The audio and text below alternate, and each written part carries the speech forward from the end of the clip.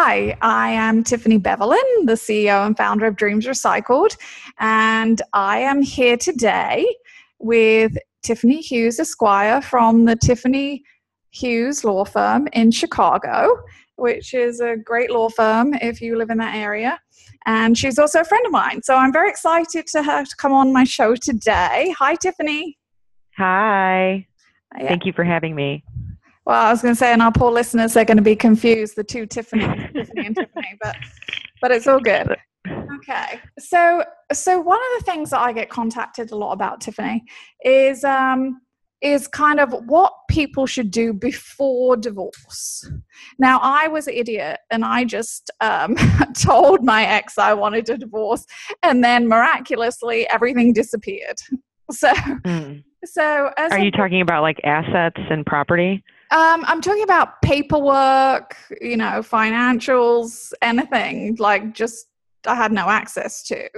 And so, Right. so I guess my first question for you is, what do you say is the most sensible way to go about getting stuff ready for divorce? And what are some of the practical tips that everyone can do before they even kind of get to your office? Of course. And so just as a disclaimer, I'm an attorney. I'm licensed in the state of Illinois. I'm not licensed in Florida, although I hope to be very soon. I am taking the bar in Florida in February of 2018. So hopefully we'll have an update with some, with some Florida law. But just for everybody listening, if I mention anything in regards to law, it's only applicable in the state of Illinois. As far as, Tiffany, that's a great question. I think, what happens with most of my clients is, they sit down with their spouse and they start to discuss the potential possibility of divorcing.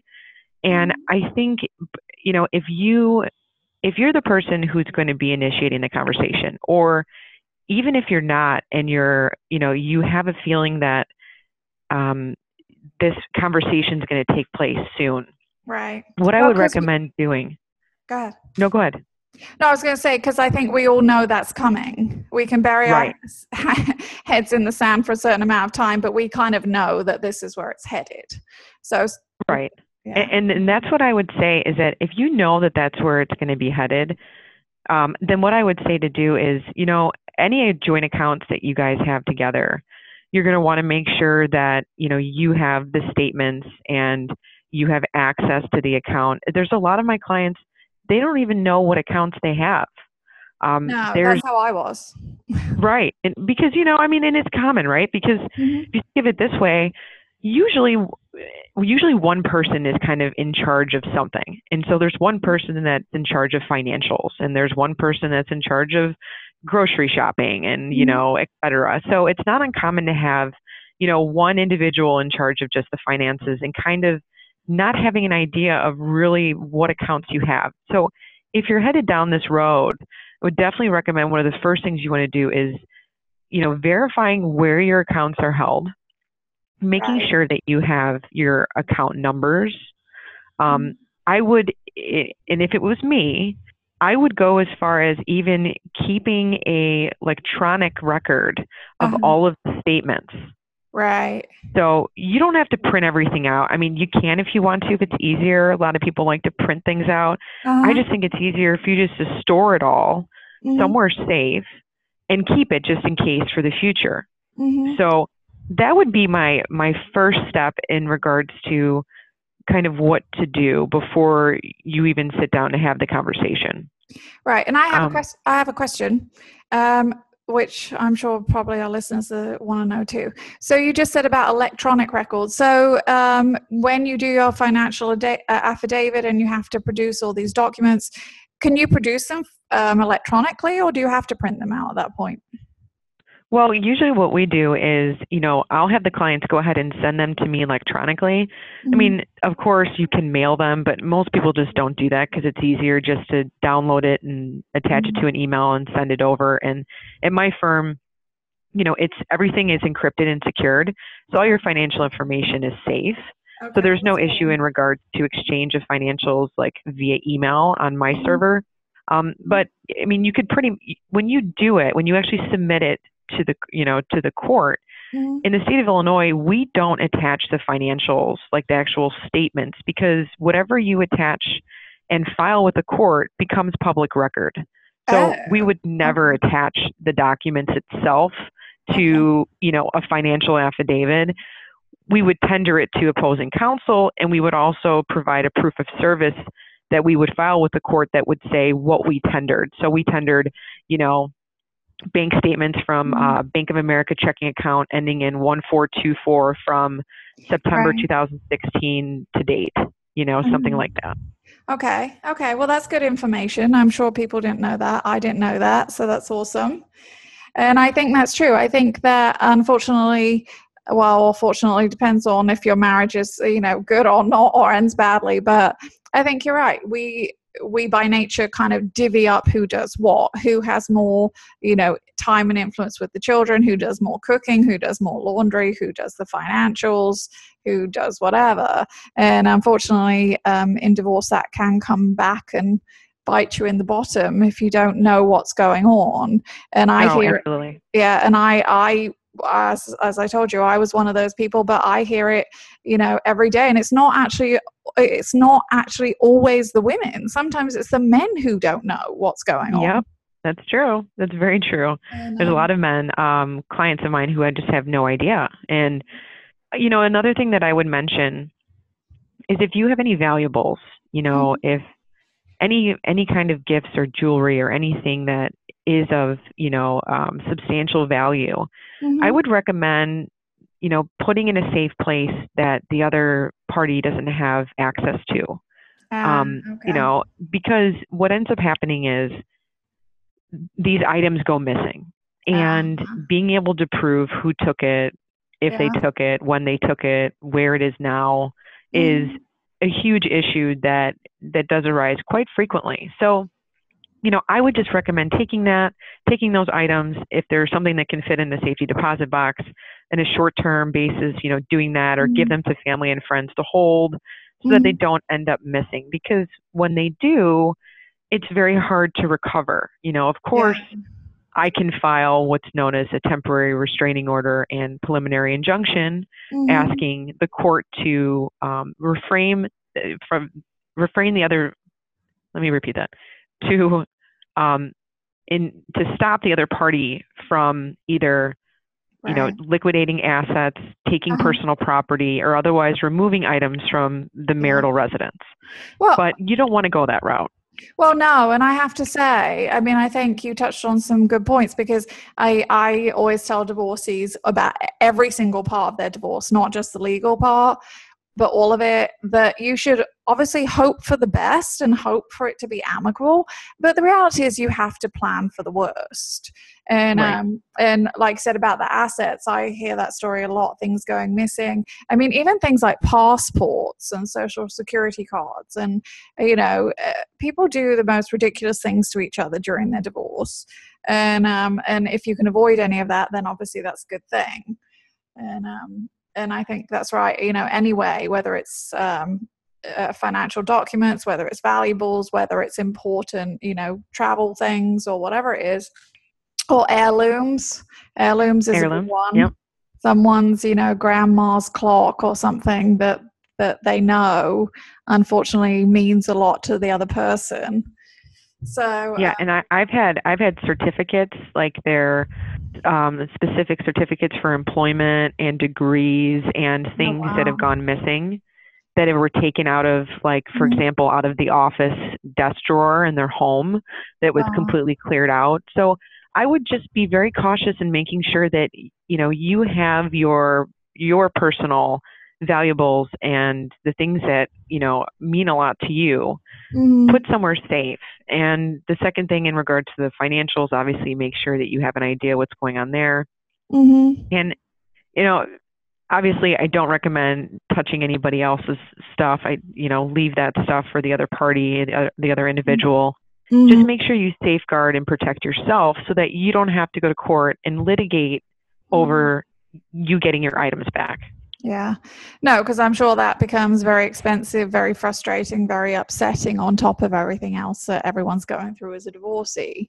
And so, we advocate that at Dreams Recycled, and I know you do, where possible, treat each other respectfully and do the right thing. And Absolutely. Yeah. And it should be like that. Unfortunately, sometimes it's not. And the majority of the time I feel like it's not, because it's just, there's so much feeling. right. And, a lot of the times it's a lot of feelings of hatredness and bitterness. And, people just want to, litigate to the death. Right. Yeah. They seek revenge through a court of law, which is a sad reflection of our times. But as you know very well, this happens daily. And I advise clients against it all the time. It's not good for the family. It's not good for the children.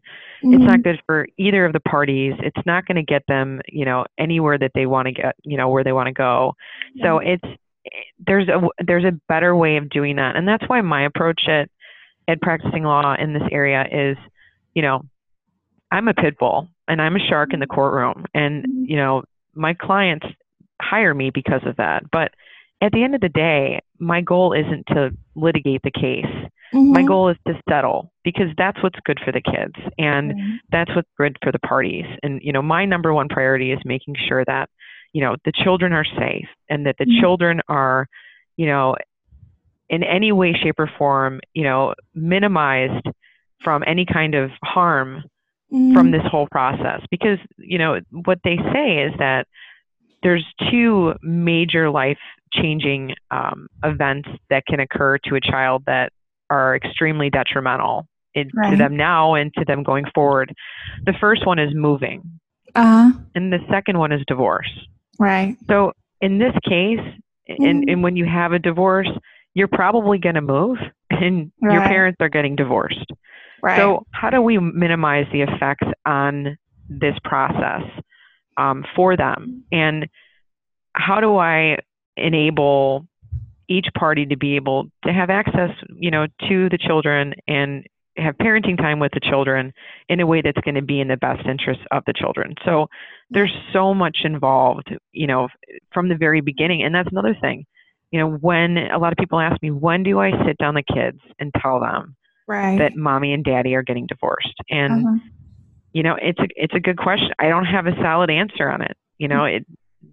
I think parents are going to know when it's the appropriate time because they know their kids the best. I think as soon as there's a change in the household, when one party, is no longer living in the house anymore, I think obviously that's a great time to explain that why mom or dad might not be here, living here anymore. But go ahead. I was going to say, and I think it really varies on the age of your children, and what kind of relationship you have.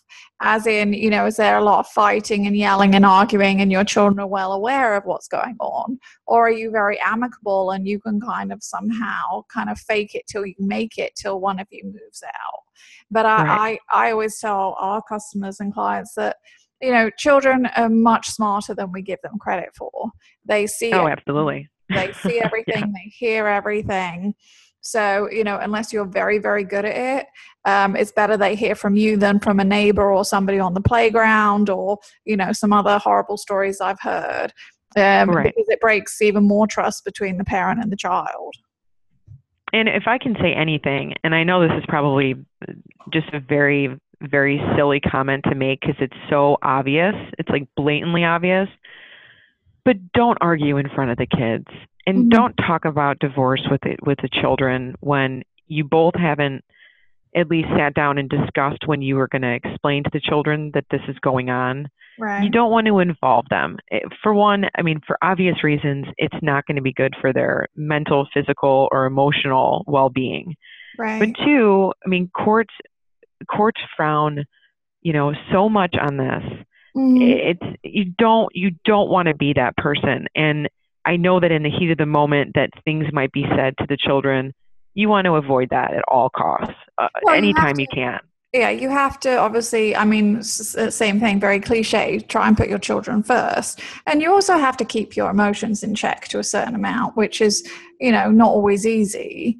And, but you have to be the adult, right? The children didn't ask for the divorce. The children probably don't want it. There's only two adults in the family unit. They're the people who really have to, you know, figure it out and be the responsible ones.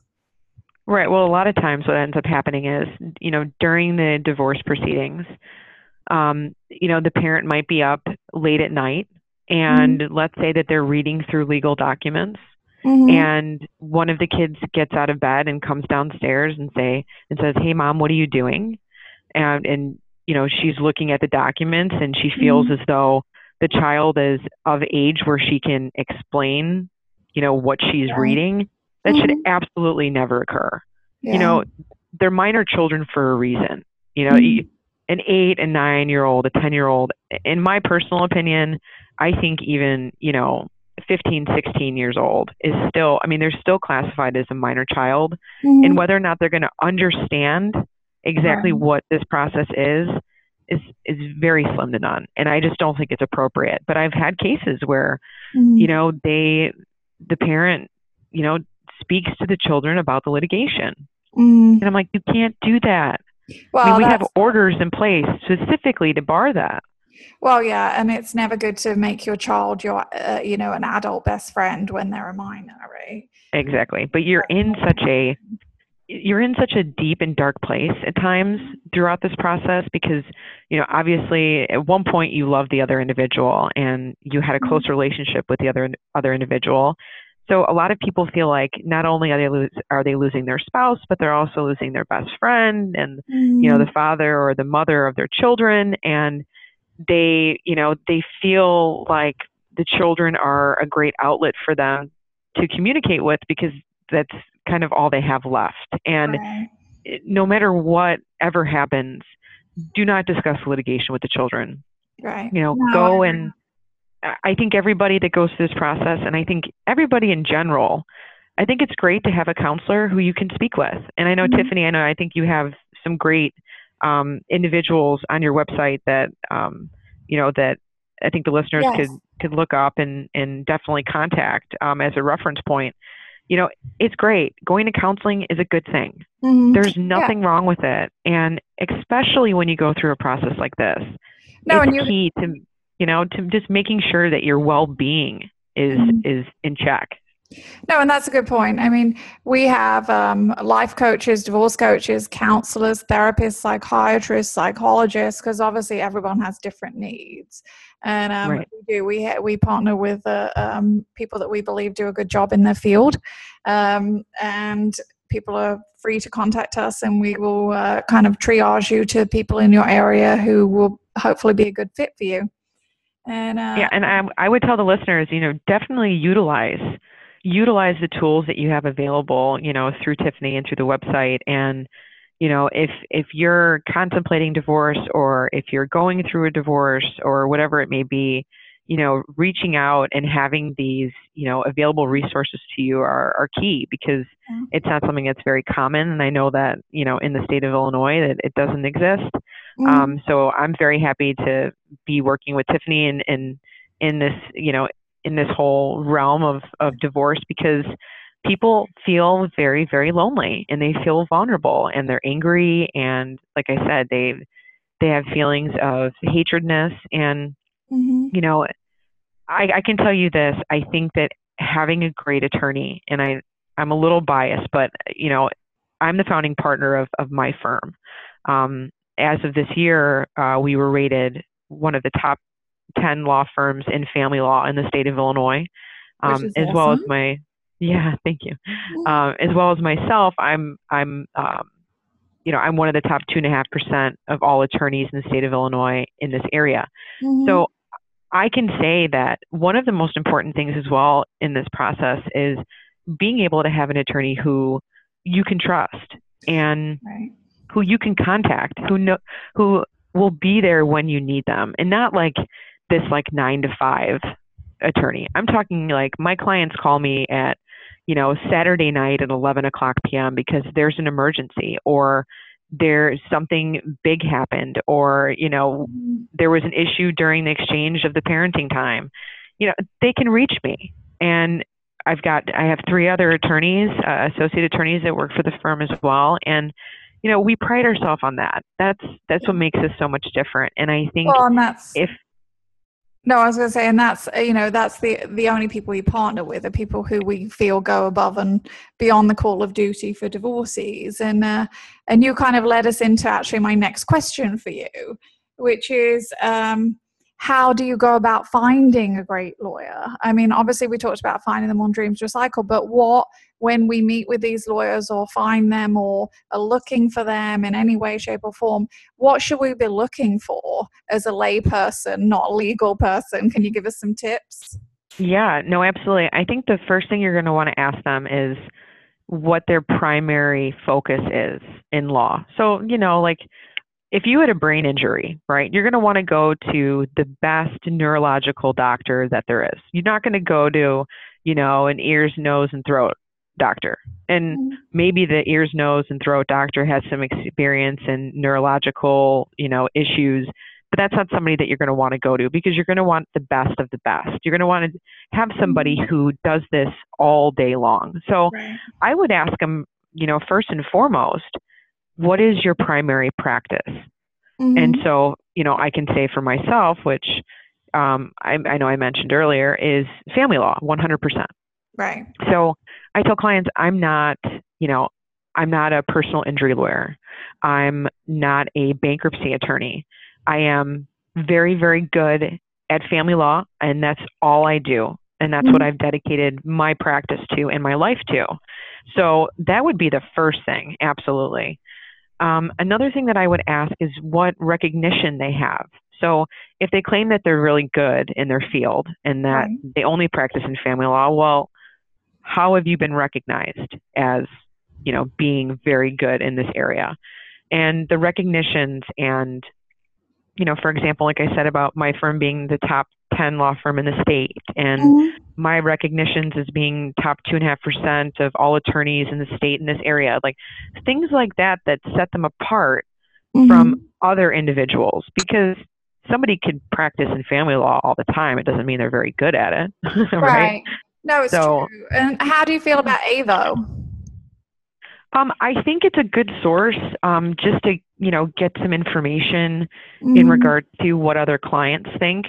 I often have my clients, go on there and write a review for me after their case is finished, just to explain to other people who don't know me what their experience was like. Right. Because it would be a raging red flag, though, right? If you went on any of these online sources and saw a lot of complaints about someone.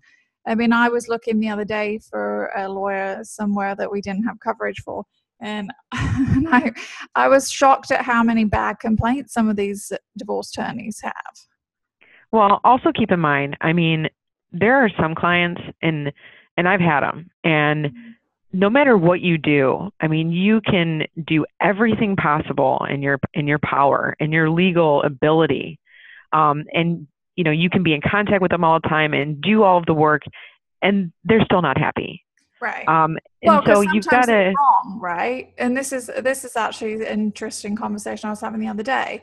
I mean, unfortunately, sometimes even the lawyer doesn't know who is coming to them and what they are doing, and can actually do pretty good smoke screen up until kind of almost the point of getting into a courtroom where I've heard that then the lawyer is almost like in shock as well as what their client has been up to, and so I'm sure that's very difficult as a lawyer, because I'm sure that you will sometimes get surprised at the end of the day also. Well, I'll tell you, for example, I represented a client. I came in on an emergency motion. He didn't have any parenting time. The mom was not allowing him any parenting time. I came in and I got him parenting time, and it was a huge, huge battle. But at the end of the day, he wasn't happy, and people will still be unhappy. So when we're talking about reviews on Avvo, I think that you should absolutely read them. I think if you're a good attorney, I think you're going to have a couple bad ones. If you see all good ones on there, there's probably something going on. And maybe I'm wrong. And if for anybody out there that has great reviews and they have, 50 something reviews and they're all, positive, then good for you. I know personally I have a couple that aren't great. But again, these are people that no matter what you do, either they, feel as though, they just don't want to pay you for the time and the work that you put in their case. So they're mad that they have to pay for services that were rendered, or they're just bitter. They're just angry at the process. They're angry at everybody involved. And so I think I think sometimes people's version of what's fair and what's the law. I mean, I have heard many stories about, people don't want, well, in the state of Florida, it's 50-50. So, the whole, they're not going to be happy with 50. They really want 75% of everything. And when they don't get that, then they're unhappy. And, it comes under kind of umbrella of life that you really can't please everyone all the time. No. And that's the thing. And like I said, I think Avo is great. I just think that, you should look at the validity of what the individual who's writing the review is saying. And a lot of attorneys they'll respond. So read the response and understand the situation. And if you have questions, during the consultation with the attorney, ask them. Like, I know you can't go into the details about what happened in the case specifically because it's attorney-client privilege, but can you tell me, like, what was the issue here? And I can guarantee that if the individual is a good attorney, they will give you the basis and the foundation of what happened. Right. So what do you think? So we've got all our ducks in a row with our paperwork and our information and our personal possessions. And now we've gone out and we've tried the best we can to kind of find a decent lawyer. I mean, I personally, one of the things that I did the third time around before I even started Dreams Recycled was, word of mouth referrals, I think, are pretty good. If you trust somebody and they've had a good experience, then I think this kind of is a good reference. And so we found our lawyer. And so going through the divorce process, do you have any kind of advice on how to kind of handle ourselves through the legal process? Because I know, for people like me who had never been in a court of law before our divorce, we'd never had any legal action, we never kind of thing. It's all very kind of nerve-wracking and daunting. And I was talking to somebody the other day and they said, like, even just walking past the courthouse, they started to feel sick, that they were so nervous about kind of what the whole process is. So what advice do you have to regular people who, are not in the legal field on how to kind of get through their divorce in kind of a healthier way through the legal process? Well, let me put it this way, and this kind of reverts back to what we were talking about before in regards to the hiring of an attorney. You should feel comfortable, very comfortable with your attorney. The joke that a client of mine told me a couple years ago was, by the time we're done, you're going to know my bra size, my underwear color, because it's so personal, right? I mean, everything, financials. I know how much you make. I know, what happened in your romantic relationship with your husband. I know all of these things. So I would say that, your attorney should be there explaining the process. And that's what I do. So I give them a rundown of kind of what to expect. Now, if I were to explain every single hypothetical situation, I would be on the phone or in person with the client for 4 days. I mean, it would take a substantial amount of time. But I give them an idea of what to expect in different segments. So the first part, we're going to do this, then we're going to move on to this. We'll see what happens with this. If that happens, then we'll move on to this.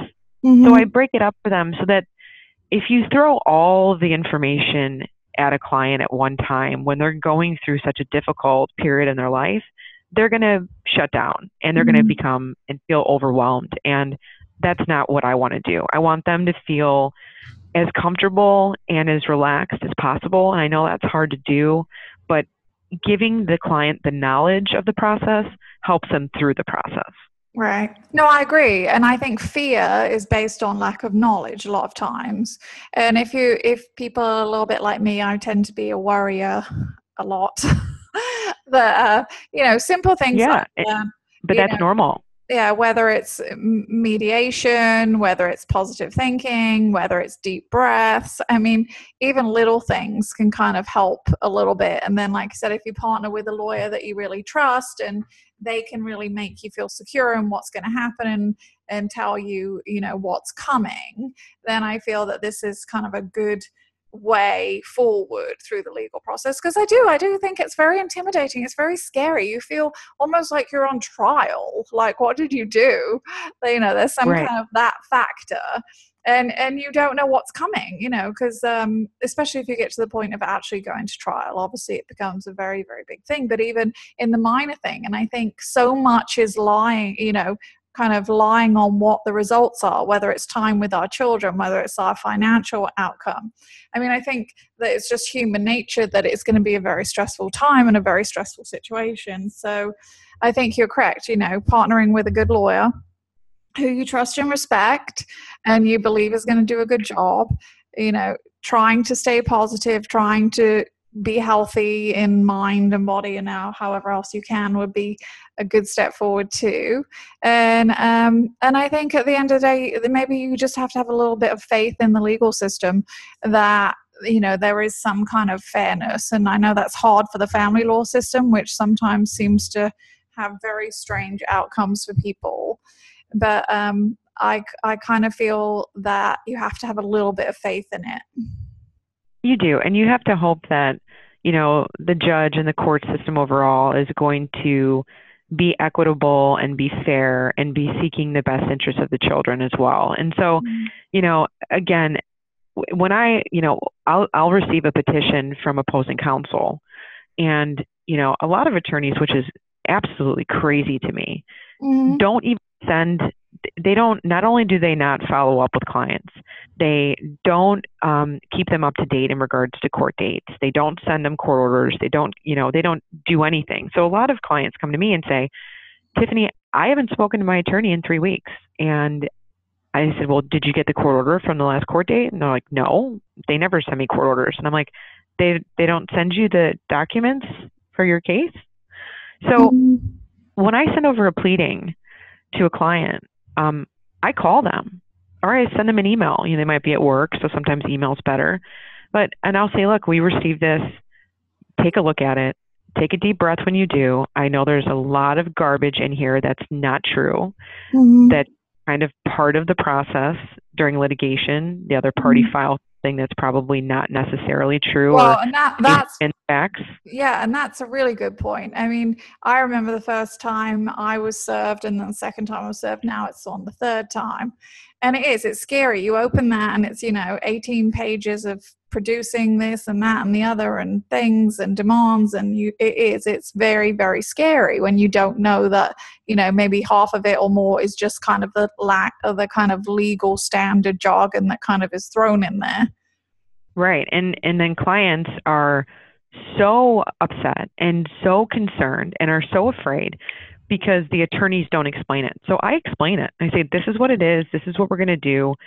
This is procedurally what's going to happen next. And I let them know from the very get-go of kind of what to expect going forward now that we've received it. So it goes back to what I was saying before is, number one, have an attorney who knows what they're doing and is going to be communicating with you and is going to be staying on top of everything in your case and will be there to communicate things to you as things arise. Because if you don't have that, then you do feel very alone.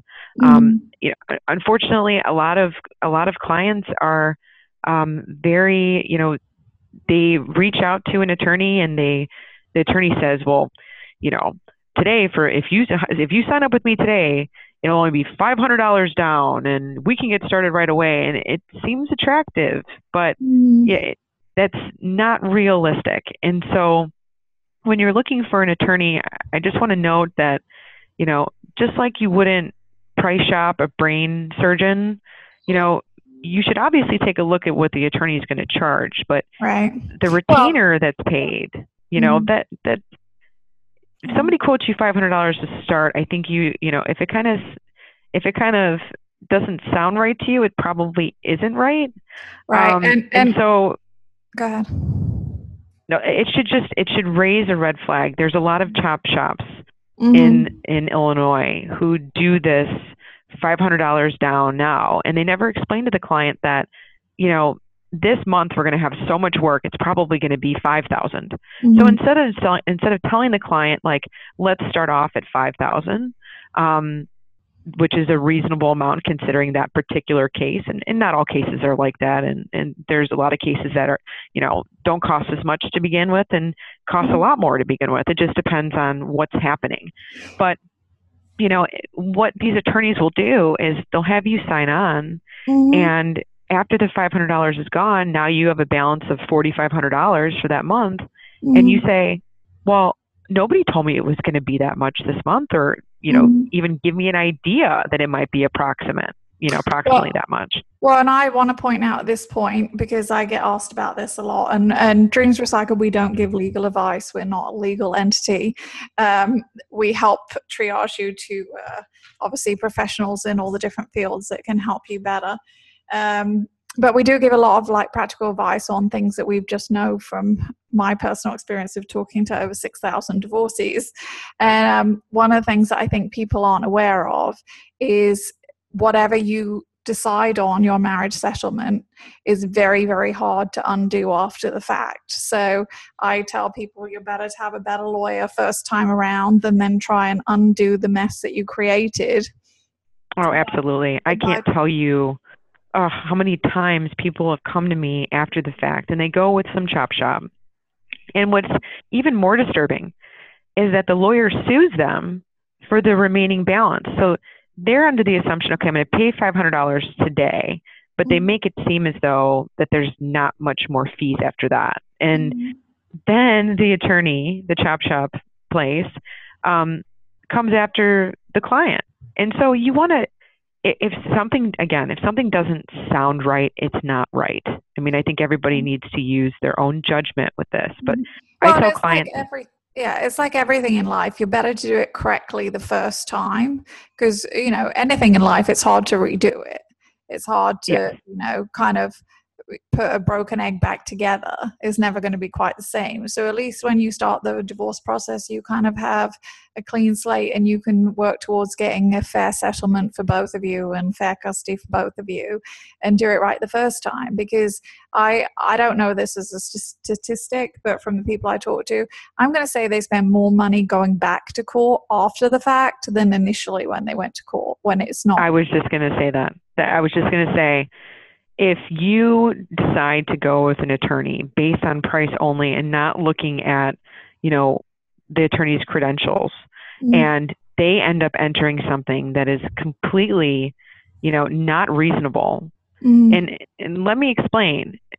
Just because an attorney is an attorney doesn't mean that attorney knows family law. And that's very important. But it also doesn't mean they actually care. I mean, no. No, of course not. That they care. I really think, some of these cases, the lawyer doesn't even look at what these people have decided to settle with. And then after the fact, it's too late. It's too late that you accepted that you were only getting 10%. And it's too late that you accepted that you're only getting 2 nights a week of child custody. Right. When you enter into an agreement, to then later on say, this is not what I agreed to, it doesn't work. You entered into agreement. There was a bargain for exchange for this agreement. Usually you're going to be going back and forth between the attorneys and making changes to it.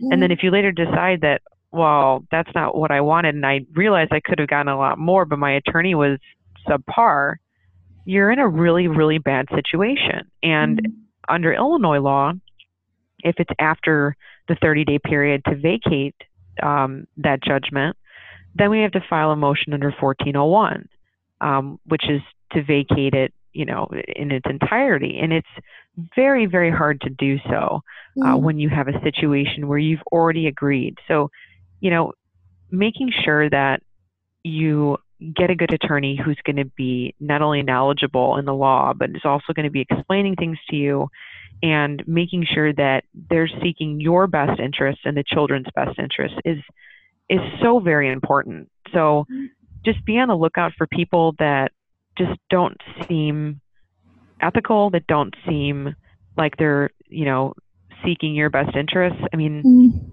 at this point, I have people call me, and if clients are, if they're trying to, hurt the children or are completely unreasonable and are wanting to either, negatively affect the children or the other party, I mean, I tell clients I'm not interested in taking the case.